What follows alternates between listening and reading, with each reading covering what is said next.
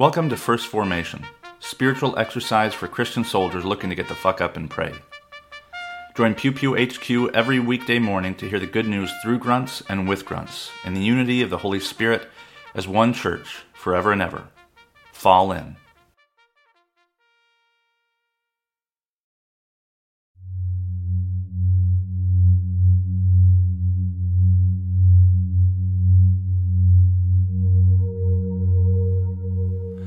Psalm 138. I give thanks, O Lord, with my whole heart. Before the gods I sing your praise. I bow down toward your holy temple and give thanks to your name for your steadfast love and your faithfulness. For you have exalted your name and your word above everything. On the day I called, you answered me. You increased my strength of soul. All the kings of the earth shall praise you, O Lord, for they have heard the words of your mouth. They shall sing of the ways of the Lord, for great is the glory of the Lord. For though the Lord is high, he regards the lowly, but the haughty he perceives from far away. Though I walk in the midst of trouble, you preserve me against the wrath of my enemies. You stretch out your hand, and your right hand delivers me. The Lord will fulfill his purpose for me. Your steadfast love, O Lord, endures forever. Do not forsake the work of your hands. Numbers chapter 20, verses 22 through 29. They set out from Kadesh, and the Israelites, the whole congregation, came to Mount Hor. Then the Lord said to Moses and Aaron at Mount Hor, on the border of the land of Edom, Let Aaron be gathered to his people, for he shall not enter the land that I have given to the Israelites, because you rebelled against my command at the waters of Meribah. Take Aaron and his son Eleazar, and bring them up Mount Hor. Strip Aaron of his vestments, and put them on his son Eleazar. But Aaron shall be gathered to his people, and shall die there. Moses did as the Lord commanded. They went up to Mount Hor in the sight of the whole congregation. Moses stripped Aaron of his vestments, and put them on his son Eleazar. And Aaron died there on the top of the mountain. Moses and Eleazar came down from the mountain. When all the congregation saw that Aaron had died, all the house of Israel mourned for Aaron 30 days. Acts chapter 9, verses 19 through 25. After taking some food, Paul regained his strength. For several days he was with the disciples in Damascus, and immediately he began to proclaim Jesus in the synagogue, saying, He is the Son of God.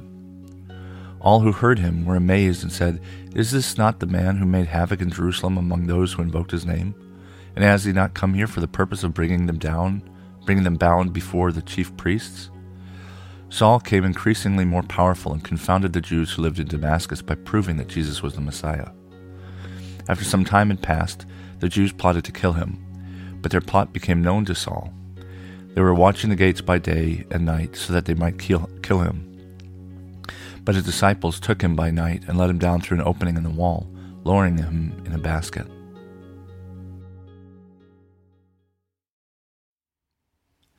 Good morning and welcome to the fourth Thursday after Epiphany. This is Brother Logan Isaac, broadcasting from Walkersville, Maryland. This morning's readings come to us from Psalm 138, Numbers 20, and Acts 9. And I couldn't help but notice that the reading from the Psalm, the second to last verse, reminded me of Psalm 23. Though I walk in the midst of trouble, instead of the valley of shadow of death, you preserve me against the wrath of my enemies. You stretch out your hand, and your right hand delivers me. That first line, first clause, I suppose, just really, I thought I was reading Psalm 23, which is this really popular psalm among soldiers and veterans. Many of them have it memorized by heart. It's a short psalm, and it's sometimes kept in their pockets or in their Kevlars or helmets or whatever, and it's it can be a message of hope, but it's this like dark hope, and not bad, but like brooding, like the valley of the shadow of death plays prominently, and the the latter part of it, when you have a table with your enemies, it's not clear if it's a wrathful, vengeful, look at me, I've got food and you don't, or if it's that you will both eat beside one another because God, looks on the heart, not on political allegiances. And so reading that and leading into Aaron's death had me kind of in that dark, brooding kind of mentality. And when God says to Moses or I guess just to Moses, to strip Aaron of his vestments, it feels at first glance like a demotion. And God says, because you rebelled against me at the waters of Meribah, you were not able, the congregation was not able to, wasn't confident in God's power to overcome them. But I think the waters of Meribah may have been the golden calf when Aaron uses gold to make a golden calf, but I'd have to look it up. So it does feel like a demotion. It feels like you've done something wrong. Stripping someone of something is different than taking them away. And it's a hard passage to read. What we do with death often feels bad, tragic, unfortunate, evil, wrong. But that isn't necessarily the case. One of the things that I think about after having been to combat is that if we really believe the things we say, then death is not really what we think it is. I remember the night before an Operation Baton Rouge in Samara. It was the only time in 13 months in Iraq that we had like a conventional, pre-planned attack. And from what we were told, there were enemies in Samara. They had kind of kicked all the allies out, and Samara was like a test for Fallujah. And so we were all, hyped up, but also like, okay, this is real. Like, we've been in combat for, 10 months by then, but it was all, kind of hasty, unplanned reaction to IEDs kind of thing. And here we are, the vehicles are all staged, and then they push the hit time back 2 hours. So for 2 hours, we have dead time. And people are playing cards, people are listening to music, and everybody knows, and I didn't hear anybody say anything about the fact that who knows which of us are going to die. Who knows if any of us are going to lose limbs, right? Because when you have a planned attack, you have time to think about these things. And it was, I think it was earlier that year, I think it was July when I was in the Joff, I read The Complete Idiot's Guide to the Life of Jesus, and I started thinking like, oh, this is not what I thought it was. This isn't just the, Bible story for kids thing.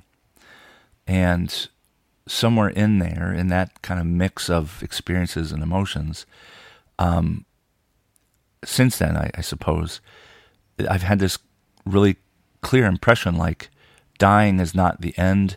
Dying sucks, but it's not, if we believe this stuff that we talk about, like death isn't, certainly for Christians, I can't say for Aaron and the pre-Christian era, but like death is not a punishment. It's not, everybody has to the best people in the world are going to experience death. The saints experience death. The martyrs experience death. And so if that's the case, it kind of takes the sting out a little from this feeling of demotion which I get from Aaron. I was reading from this morning. Instead, it makes me think of, on Sunday, this past Sunday, we had to put our oldest dog down. Rocky's probably 14 years old. Dachshund usually live like 11 years. Anyway, we took his collar off. We weren't going to bury him in, his collar around his neck, and I don't know, it just felt weird. So we took all these things off and laid him in there with just a blanket. And you could say that we stripped him of his collar, we stripped him of his vestments, but it could also be, or to say we took them off may also be a form of care. It may be this sentimental moment when the burden of responsibility is taken off Aaron's shoulders and passed to his son. And his son is one of his two sons. He had 4, but 2 of them fucked up with the tabernacle and were killed. Eleazar and Phinehas weren't. Phinehas wasn't up there, though. And so it's both liturgical, but also mournful. It doesn't have to be that it's some kind of demotion or punishment. Even with Moses, the unparalleled hero of the faith, had a complicated relationship with God and screwed up a lot. And he died. He wasn't able to see the promised land. And I don't think that's a punishment. I think that's a consequence. The fact that they don't get the thing that we want them to be able to get, the fact that the story has a kind of a sad ending for some, doesn't necessarily mean that everything is kind of tainted black, right? That we get to interpret. It's up to us to assign meaning to these things that we do. And it may be a legitimate read that Aaron was demoted and cast low because he had rebelled at Meribah, and that's fine. But I'm sure there are also tender moments up there at the mountain that were just as meaningful, if not more meaningful, and more reflective of the will and desire of God, that we love one another and love God, even if we also still have to endure the consequences of our own actions.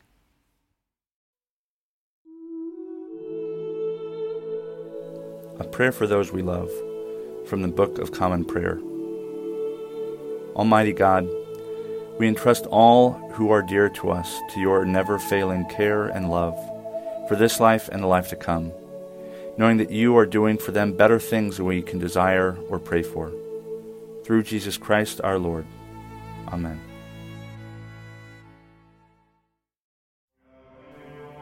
Thank you for falling in to First Formation, where Pew Pew HQ shares morning prayers for the humble, hardy folk caught in the crosshairs of God and country. If you like what you've heard, you can participate in one of the 3 following ways. First, you can support the podcast at patreon.com/pewpewhq. You can contribute as little as $1 a month, and you can cancel at any time if I ever piss you off. Second, you can become a co-host by recording a lectionary reading for a future episode. Instructions will be provided, and you don't have to be a grunt to collaborate with Pew Pew HQ in this or any way. Finally, you can also record and send prayer requests of a minute or less. Prayers can be included in the episode, read anonymously if you wish, or kept private for me to pray for off-air. So there you have it, 3 ways to participate in First Formation. I hope you'll continue to listen, even if I can't convince you to jump in. This has been Brother Logan Isaac, always faithful, always family. Semper Familia.